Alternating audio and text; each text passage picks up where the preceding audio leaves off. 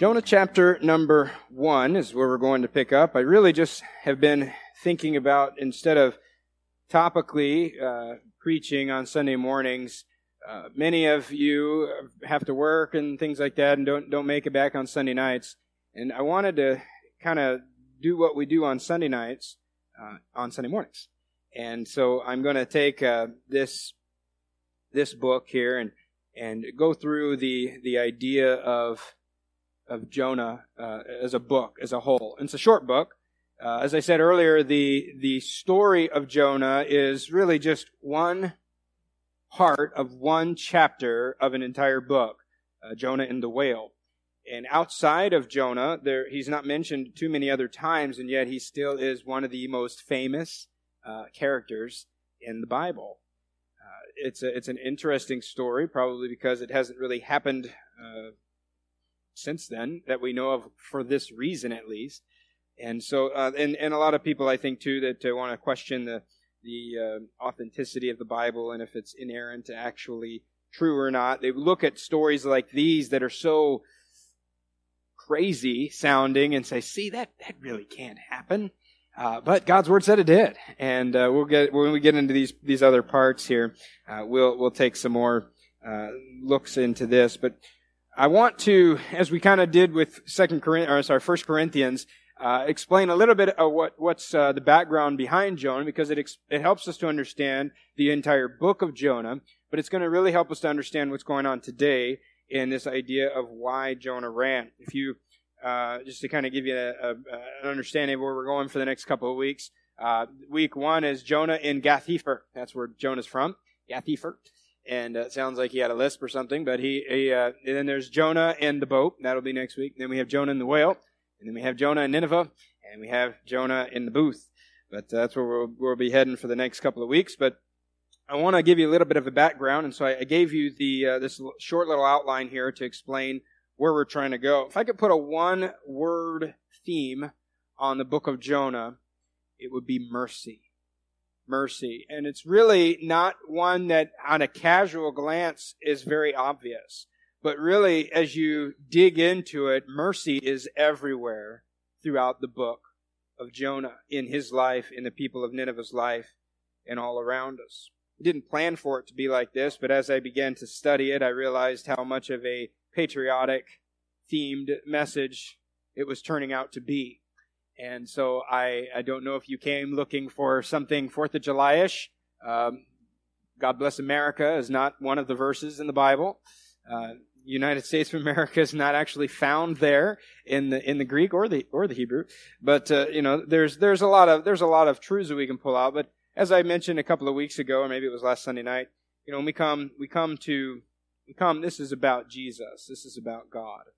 And I want to take honor, or take time to do different things throughout the year. But this is not a God bless America sermon by any means. But there are some patriotic themes in it, and you'll see those as we go along.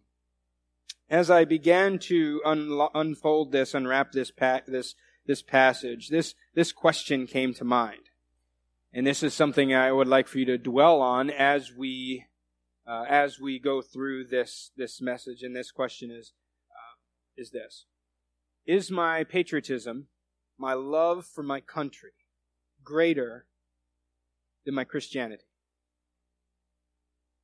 If I just said that out there and I could force you to answer, you say, no, of course not.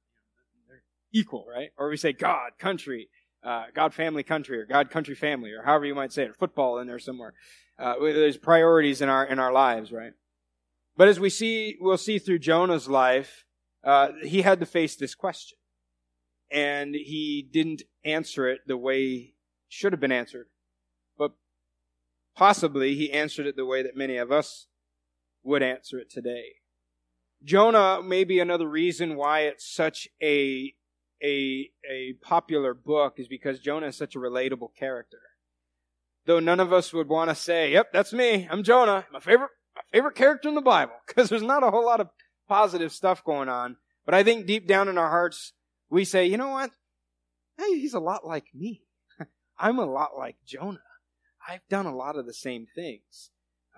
And yet he's there, and thank I'm glad that God is done writing the Bible, because I don't want God to write my story down here and in 4 chapters tell you the worst mistake I ever made in my life, and then preachers for years and years and years to come commenting on the stupid move of Tim Mingy. So we're going to just talk about Jonah, and thankfully Revelation has come to a close, and we are done writing the Bible, and so the life and times of Tim Mingy are not canonized, and so we're not going to talk about me today. As we get into Jonah, we see this 3 parts of Jonah, as I'll explain to you a little bit. We have number 1, we have what I call Jonah the prophet. If you want to take your Bible, don't lose it spot in Jonah, because you'll never find it again. But if you want to go to 2 Kings chapter 14, this is the only other Old Testament reference to the prophet Jonah. And sometimes because they are so separate in their placement in the Scriptures, they seem like thousands of years must have taken place. But really, these books are happening at the same time. These books are going on at the same time.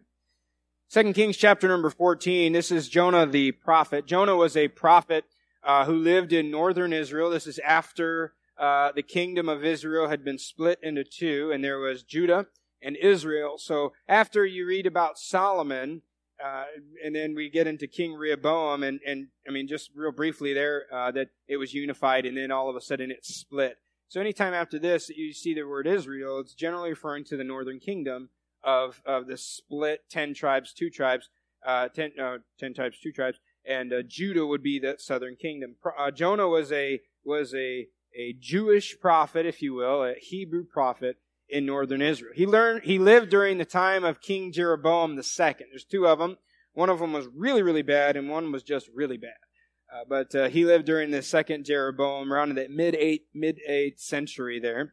And he was a prophet and to be a prophet during those times was a good thing. I mean, Jonah wasn't a heel. Jonah wasn't this awful, wicked, disgusting man that got swallowed by a whale. Jonah was a preacher. Jonah was a prophet. Jonah was revered. When Jonah spoke, you stopped and you listened. Jonah would speak good things, and Jonah was an example. Jonah was the type of guy that the parents would say, sonny boy, I want you to grow up and be like Jonah. I want you to be respected in the community. I don't know if Jonah had a family, but if he was an eligible bachelor, I'm sure that many of the ladies in town would have wanted to marry him because of the honor and the respect that would come with being a prophet in Israel. We see that he was from this place in Gath-hepher, which is in Galilee. I think I got a map there for you on the next one there. I just wanted to give you some understandings here. These are not accurate. These are my dots, and so this is not the exact size there. So those of you who are like, that's a little bit 2 centimeters too far to the east, I'm sorry, forgive me. But so you can see there, Gath-hepher is it's north. It's about 2 miles north of Nazareth, which is a famous town for what we read about it in the New Testament, and it's about 100 miles north of Jerusalem. So I wanted to show you these maps because when I dive into this first thought of Jonah running away, it really blew my mind the first time I put this down on maps and see this. But we see that, so there's Jerusalem and Gath-hepher. He's from this place in Gath-hepher. If you look in 2 Kings 14:25 there, you've been turned there, I'll give you enough time to find it. Verse number 25, it says, He restored the coast of Israel from the entering of Hamath unto the sea of the plain, according to the word of the Lord God of Israel, which he spake by the hand of his servant Jonah, the son of Amittai, the prophet, which was of Gath-hepher. So there's Gath-hepher there, and we'll see that in just a minute. We see number 2 that we see Jonah the patriot. Jonah the patriot. Historically, during this time, during much of Jonah's lifetime and before that even, Israel had greatly suffered under Assyrian oppression. Assyria was the Rome of its day that was conquering and taking over new lands and killing and specifically persecuting God's people. But around this time in 2 Kings 14, we see that the grip of Assyria is beginning to loosen and they're beginning to weaken. And so God tells Jonah to speak on behalf of him, and he prophesies that under King Jeroboam II's rule, and that's what the verse that we just read there, that they would have their land restored, and commentaries and things say that they basically got as much land back as before the split. So because of the split and then being conquered by these different nations because of sin, God mercifully gives them back this land. If you're still in 2 Kings, continue reading verse 26, and this is why God did it. It says, "For the Lord saw the affliction of Israel, that it was very bitter. For there was not any shut up, nor any left, nor any helper for Israel. And the Lord said, not that he would blot out the name of Israel from under heaven, but he saved them by the hand of Jeroboam the son of Joash." And it goes on and explains, and Jeroboam dies and all this. But, they were in a bad place. And basically, God looks down and sees, no one's fighting for Israel. No one's standing up for them. And God had been punishing them because of their sin and their apostasy and their idolatry and all of these wicked sins that they had committed. But yet God, in His mercy, said, I'm going to give you back some of this land. And so He tells Jonah, I want you to go and I want you to prophesy. Nothing new. He's a prophet. That's what prophets do. And so Jonah waits for the message, and God says, I want you to go and prophesy that I'm going to give this land back to my people. And Jonah does. Great message. I'm sure the people loved hearing that. Imagining sitting in there and realizing we're getting our freedoms back. We're getting our land back. We're going to, maybe many of them getting their homes back because of this Assyrian withdrawal, if you will. But then we see the last, number 3, we see Jonah the runaway. Because God, sometime, I don't really know if it happened right after this, or maybe it was right before it, I don't really know, but we see in Jonah chapter 1, we see the only other time that God tells Jonah something to prophesy and records it in Scripture. And He comes to Jonah and He says, I have another message for you. As far as I can tell, there were not any other prophets that were called, Jewish prophets that were called to Gentile nations like Jonah was at this time.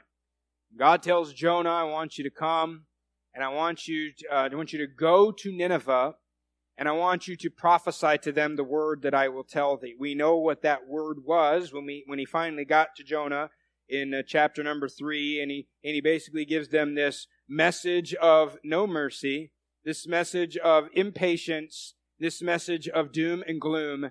And in Jonah, because Jonah the patriot, because they were the enemies, there's Jonah ready to just twist the knife in. You guys are about to get it. We saw it in verse number 4 of chapter 3. It says, yet 40 days and Nineveh shall be overthrown. That's his message right there. No love, no PowerPoint, no tear-jerking illustrations. 40 days, God's going to judge you, my enemies. But we know the story. Jonah didn't want to go. I wanted to show you on the map here, just real briefly, if you'll throw that map up there, please. There is Nineveh, 500 miles to the east of where he's from, Gath-Hepher there. That would be our modern-day Mosul, Iraq, right around there, right on the Tigris River there. And just keep that map up there for a minute as we go along. We know the story. I'm not going to go into the story too much today. But Jonah decides that he doesn't want to tell the message to Nineveh. Now, that was my first pause there. Why does Jonah not want to bear the news? Why doesn't he want to bear the great news that Israel's enemies are about to be destroyed? And for a couple of weeks, not this week, but a couple of weeks back when I was studying this out, I thought, what in the world? Why is he not excited about this message? We've heard the stories about how wicked Nineveh was. We know that they were an awful people. I even read some of these things, that Nineveh was known for its brutality. They would impale their enemies on stakes, hang their heads from the trees in the king's garden. They would hack off their noses and ears, gouge out their eyes, tear off their fingers and hands, and their lips. That's the one that I was like, ew, that doesn't sound very good. If you've seen the VeggieTales version of Jonah, they smacked each other over the head with fish, and it wasn't as brutal as that. But that's Nineveh. It's said, I don't know, it's maybe legend or not, but it's said that Nineveh would take the skins of their enemies and hang them over the wall of the city. And no doubt to intimidate those who would try to give them problems. So I've always grown up with this idea, that's why Jonah doesn't want to go to Nineveh. Because he doesn't want to be killed. He doesn't want to be impaled. He doesn't want to have his lips ripped off. He doesn't want to be his skin displayed over the city walls. And that's quite possibly part of the reason why Jonah doesn't want to go to Nineveh. But what we don't see here in between verse number 2 and verse number 3 is an argument with God. Jonah begins to argue with God, and we see it not in chapter 1, but he refers to it, if you'll take and turn the page and look in chapter number 4. Chapter 4 and verse number 2, Jonah says, verse number 2, and he prayed unto the Lord and said, I pray thee, O Lord, was not this my saying when I was yet in my country? He's talking about chapter 1, verse 2. He said, didn't I tell you this when I was back in my country? Notice what he said. Therefore I fled. This is why I ran from you, God, because I knew what was going to happen if I went there. Not that I was going to die, but he goes on, he says, for I knew that thou art a gracious God and merciful, slow to anger, and of great kindness, and repentest thee of the evil. Now we know the story. This is not a new story to us. Jonah goes into town, and he basically has a citywide revival. And I don't know how long this revival lasted. We know that eventually Nineveh does get destroyed for their sin, but years and years later. But at this point, Jonah comes in, 40 days, this is not even a turn or burn message. This is burn, 40 days. The clock starts now, and I can't wait. We even know from Jonah chapter 4, he goes up on a hill or somewhere, and he's wanting to watch. He's got his popcorn out. He's got his lawn chair. The way that many of you will go out tomorrow night and want to watch some fireworks, right? You're going to get ready. Oohs and ahs. Jonah is ready for fireworks. Maybe he's thinking Sodom and Gomorrah.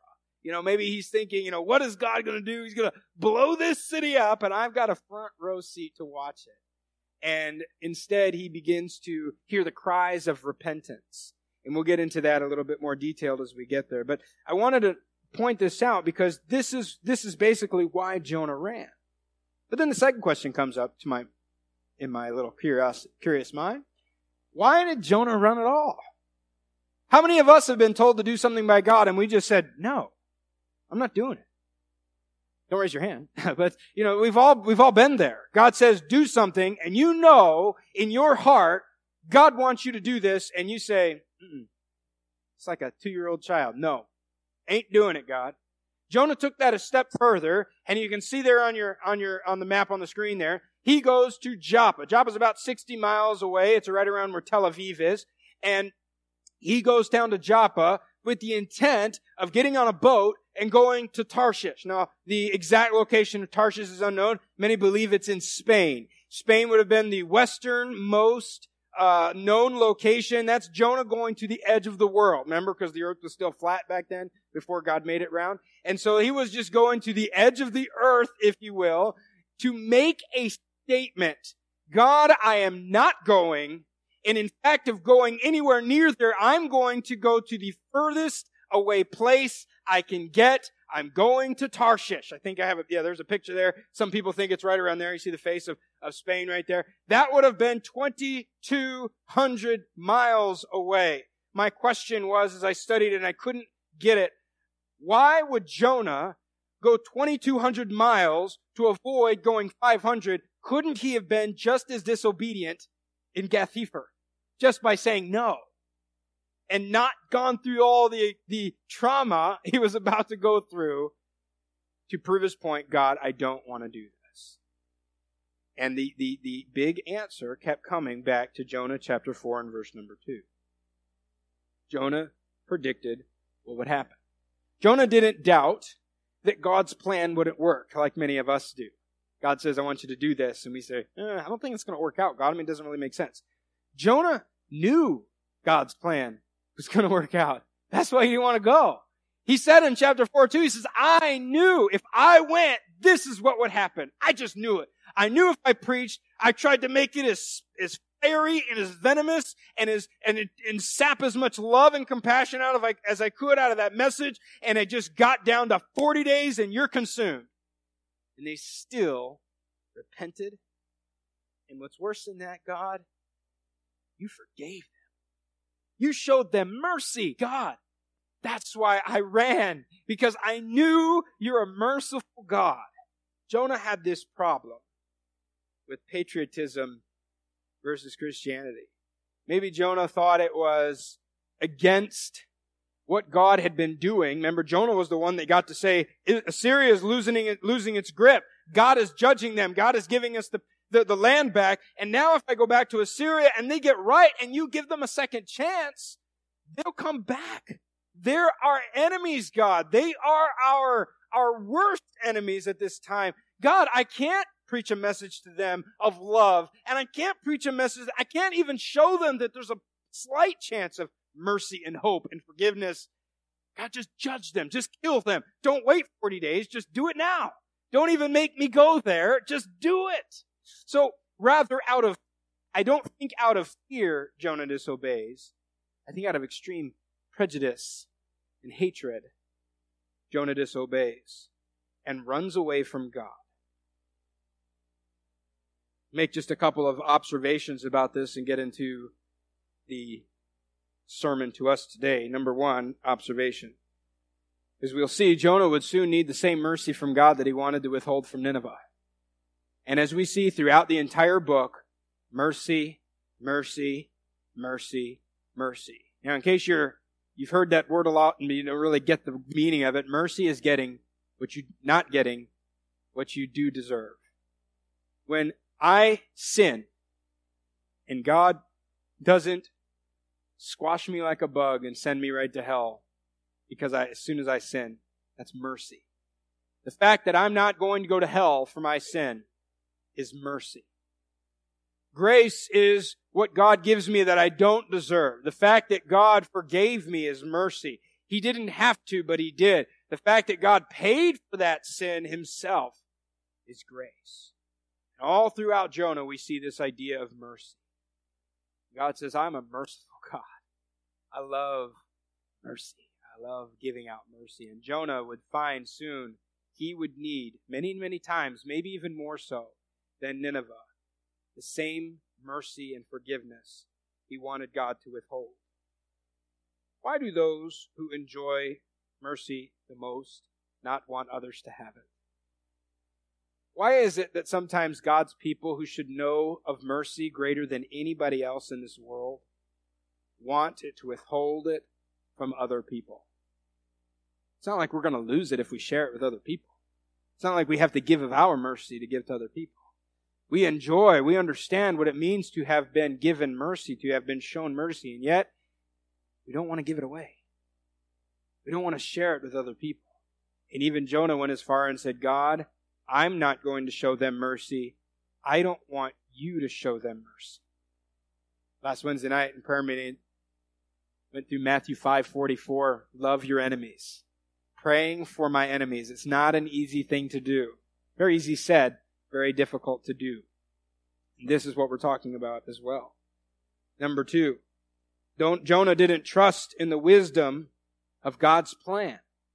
Jonah thought he had it all figured out. God, it doesn't make sense. You just told me, back in 2 Kings 14, whenever that was, you told me to prophesy for the good of Israel. Now, I'm reading in between the lines, God, this is going to spell disaster for Israel.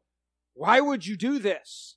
God, I am not going to be a part of a plan that benefits my bitterest enemy.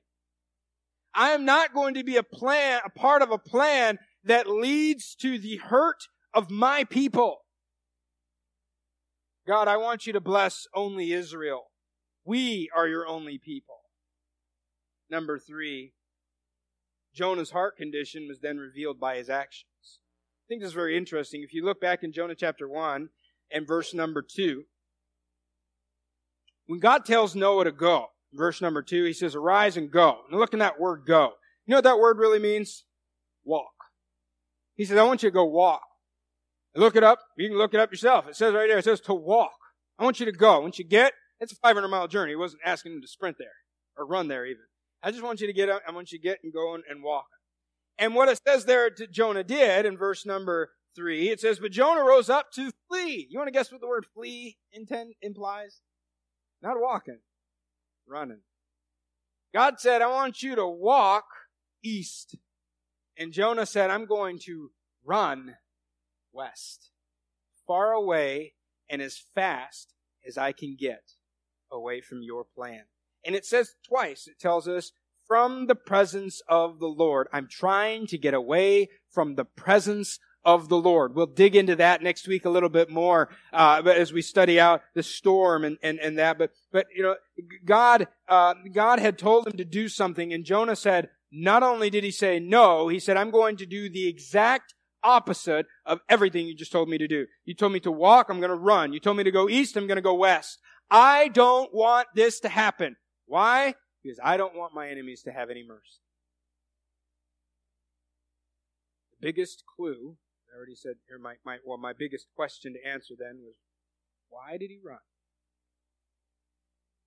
Maybe he thought he could force God's plan to change by not obeying. He thought that he was the key that would unlock God's plan. And as we've seen God work throughout all the Bible and even in our own lives, he doesn't really need us. We don't mess up his plans. He can use a donkey. He can use a whale. He can use nothing. He can do it with a man. He can do it without a man. He doesn't need us to make his plans happen. He lets us be a part of his plan. But Jonah didn't really grasp that. And so, as we look into the heart of Jonah in chapter 4 and verse 2, we see that Jonah didn't want Nineveh to repent. He didn't want Nineveh to find mercy and forgiveness. He would rather see his enemies suffer and be eliminated than to repent and find mercy. And just real briefly, let me just tie this into how this speaks to us this morning. I love my country. I love America. I love being an American. I love the red, white, and blue. I love the patriotism. I love the fact that this is my first time living in small town America, and they line the streets with American flags Memorial Day and the 4th of July. And that's a beautiful thing to see. You don't see that everywhere. Where I'm from, they would have stolen those things if you'd hung them up on the street, and the little flag holders that come with them. You don't decorate like that. And not that they're not patriotic, it's just it doesn't make financial sense because we can't afford to keep buying flags. I love that though. I love everything that has to do with, I love the patriotic songs, that feeling that you get when the fireworks go off, someone singing the Star Spangled Banner. I'm one of those people that as soon as the flag is presented or the thing, I want to stand up, I want my hand on my heart, and I'm just looking straight ahead because I don't want to see someone on the corner of my eye sitting or standing. It bugs me when people just stand there too. Put your hand on your heart. Show your patriotism. Show you love your country. But more than that, I'm a Christian. I want God to bless my country. I prayed for my country this week. I want God to bless America. But more than I want that, I want God's will to be done. And as much as I would hate for it to ever conflict, if that ever had to happen, as a Christian, I have to choose God's will. I wondered, as I wrote this message out, then where does my priority, what does that look like? I'm an American. I wrote a statement down, long before this was America, this is my Father's world. We're Americans here. I think all of us are Americans here. We go to these other countries. What has America been known for over the years? Freedom. And not just protecting our own, but we have gone to fight for other countries. Freedom. We don't worry, well, just forget about you guys. We're just worrying about... And men and women have laid down their lives so that other people might know the same freedom that we enjoy. So I'm the furthest thing from anti-patriotic. I'm not anti-America. Please don't get me wrong. I hesitate to even dwell on that because I don't want to get that. But here's my questions then, or my thoughts. Before we are Americans, or Chinese, or Russian, Jewish, Iraqi, whatever nationality a person is, before we are those things, and above those things, we are God's creation. We are the objects of His love. We, the world, John 3:16, are the reason for why Christ came. He didn't come to save just the Jews.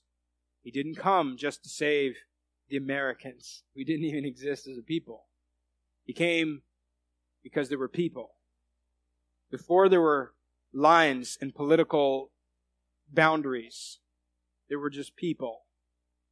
And I don't really think that God looks at geopolitical sections of the world and says, well, yes, no, and maybe so. He looks down at an entire world and he sees people lost in sin. And he says, I came for those people. I don't care what color they are. I don't care what flag they fly. I don't care where their sin level is. It seems like Israel and the church today, we look at other people's sin and say, whew, that's really bad, and ours is almost next to nothing. But if we were to really look closely at our sin, it's pretty bad. If we were to look at sin through God's eyes, I think we're all black as sin. No one is clean. No one is pure. It's all dirty. Does a person's citizenship matter more than his soul? That's the question I want to ask Jonah. Because Jonah does not want to give mercy. Because they are from Nineveh. It's the only reason why. They're Assyrians. They're my enemies. And since I can't share the message of God's love, I can't share a message of hope, I can't share a message that there's even a chance for mercy. As we get into it, we'll see that he didn't preach about mercy, and yet they repented, said, by chance, God will show us mercy. So they repented. They repented not to get the mercy. They just repented because they realized what they were doing was wrong, and then God gave them mercy. Jonah didn't want that to happen because all he could see was Ninevites and Jews. Hatred, prejudice. 3 lessons from Jonah 1 this morning. Number 1, mercy is a part of being in God's family. We've been there. I apologized a couple of Wednesday nights ago because I said it seems like every time I stand up to preach, Matthew 5 and Matthew 6 keep popping out. And again, here it happens again, Matthew 5:44. Love your enemies. Bless them that curse you. Do good to them that hate you, and pray for them which despitefully use you and persecute you. But notice the last phrase, that ye may be the children of your Father which is in heaven. Luke 6 is the parallel in the Gospels to this passage, and it says there, be ye therefore merciful, as your Father also is merciful. Jesus is saying, this is how the family works. We love mercy. You have little things in your family. This is how our family does. And maybe parents, kids come, why can't I do it? Johnny's family lets him do it. Well, that's how their family works, but this is how our family works. Right? My family, my son the other day, we were at Chick-fil-A, and he had a chocolate shake, and I said, let me have some of your chocolate shake. And he said, it's just chocolate. I said, son, don't you ever say it's just chocolate. Son, I had to have a life lesson with him right there. I mean, it's not just chocolate, it's chocolate. That's a Chick-fil-A chocolate shake. It's a good shake. And, that's how our family works. And we stand on that. And we love chocolate. And we love ice cream. And, those are the, but, and then there's other families like, well, so-and-so's family gets to do this. Or maybe you've had this argument, why do we got to go to church today? Because our family goes to church. As for me and my house, we will serve the Lord. That's what this family is all about. And God says, you want to know what my family's all about? It's about being merciful. It's about showing mercy to people who don't deserve it. So many verses there in your notes. I encourage you to read through them this week about mercy. I wonder, where is my heart this morning? If God's heart is where mercy is, where's my heart? Is there someone that's in your mind right now that you say, I just can't stand that guy? Maybe other countries that have done horrible things to us. What's that first response in you? When I watch movies about World War II, or when I read books about World War II, I get mad. I get mad at Germans and Japanese. Man, I get mad at these guys. I can't believe. And you know what happens? I tell my wife I feel like a scoundrel because I'm like, oh man. I read these books and I think I could never forgive someone who did that to me. The way that they treated these guys in POW camps. And at the end of the story, he forgave them. Like, man, I'm not even as good a Christian as this guy in the story. But that's what God's family is all about. Is about showing mercy. Number 2, we do not have exclusive rights to God's blessings and mercy. It's not because of who we are. because of who He is. It's because of who God is. You see the verse there in Romans, I will have mercy on whom I will have mercy, God says. I will be merciful to whom I choose to be merciful. I will have compassion on whom I will have compassion. I don't care what you think. I will be merciful to the people I want to be merciful to, and I will be compassionate to the people I want to be compassionate to. I was reading this verse, and I didn't put it on the notes for the screen, but I thought this was interesting. I don't think it necessarily has to do with Jonah. It's not a casual slap to Jonah's here, but I thought this was kind of funny. Verse number 15, he saith to Moses, I will have mercy on whom I will have mercy, and I will have compassion on whom I will have compassion. But I kept reading, and I thought this was kind of cute. So then it is not of him that willeth, or him that, tries to make it happen, nor of him that runneth. And immediately I thought of Jonah. It doesn't matter if you run. It doesn't matter if you want it to. I will do it if I want to. I will show mercy to the people that try to make it happen, to the people that try to make it not happen. I will have mercy. I will have compassion on the people that I choose to have compassion on. So, as a Christian, I don't have exclusive rights to this. Oh, God only loves me because I'm one of His own, because He's privileged to have me in His family. No. Other way around. God loves me because He's an awesome God. Because He's a God who loves and He's a God of mercy. Because God didn't need to choose me any more than He needed to choose you. Think about it. If you ever put it into perspective, God loves me as much as He loves the worst person you can think of. Many of those worst people that we can think of are people in the Bible. People that did some awful things, and God says, yeah, it's one of mine. Not proud of him, but one of mine. It's not exclusive to God's people. Jonah had put national and personal prejudice above God's plan and mercy. Number 3 and last, and this is kind of the takeaway from what we're talking about today. Those who have experienced God's mercy should be the most willing to share it. Have you experienced God's mercy? You know what it's like to have mercy shown to you? Can you sit here and say, I know what it's like to be forgiven. I know what it's like to deserve punishment. I know what it's like to deserve condemnation. I know what it's like to not be worthy, and yet I also know what it's like for God to come down and say, good thing it's not about you. Pull you up out of the miry clay. Set your feet on a rock. We stand, we look and say, look where I got myself. No. Look where God put me. And if I know what that's like, then above all people, I should know how others need to have it as well. Ephesians 4:32, forgiving one another, even as God, why? For Christ's sake hath forgiven you. I forgive because I've been forgiven.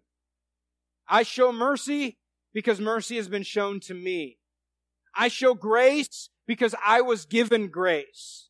Not because I'm special, but because I know what it does to a heart.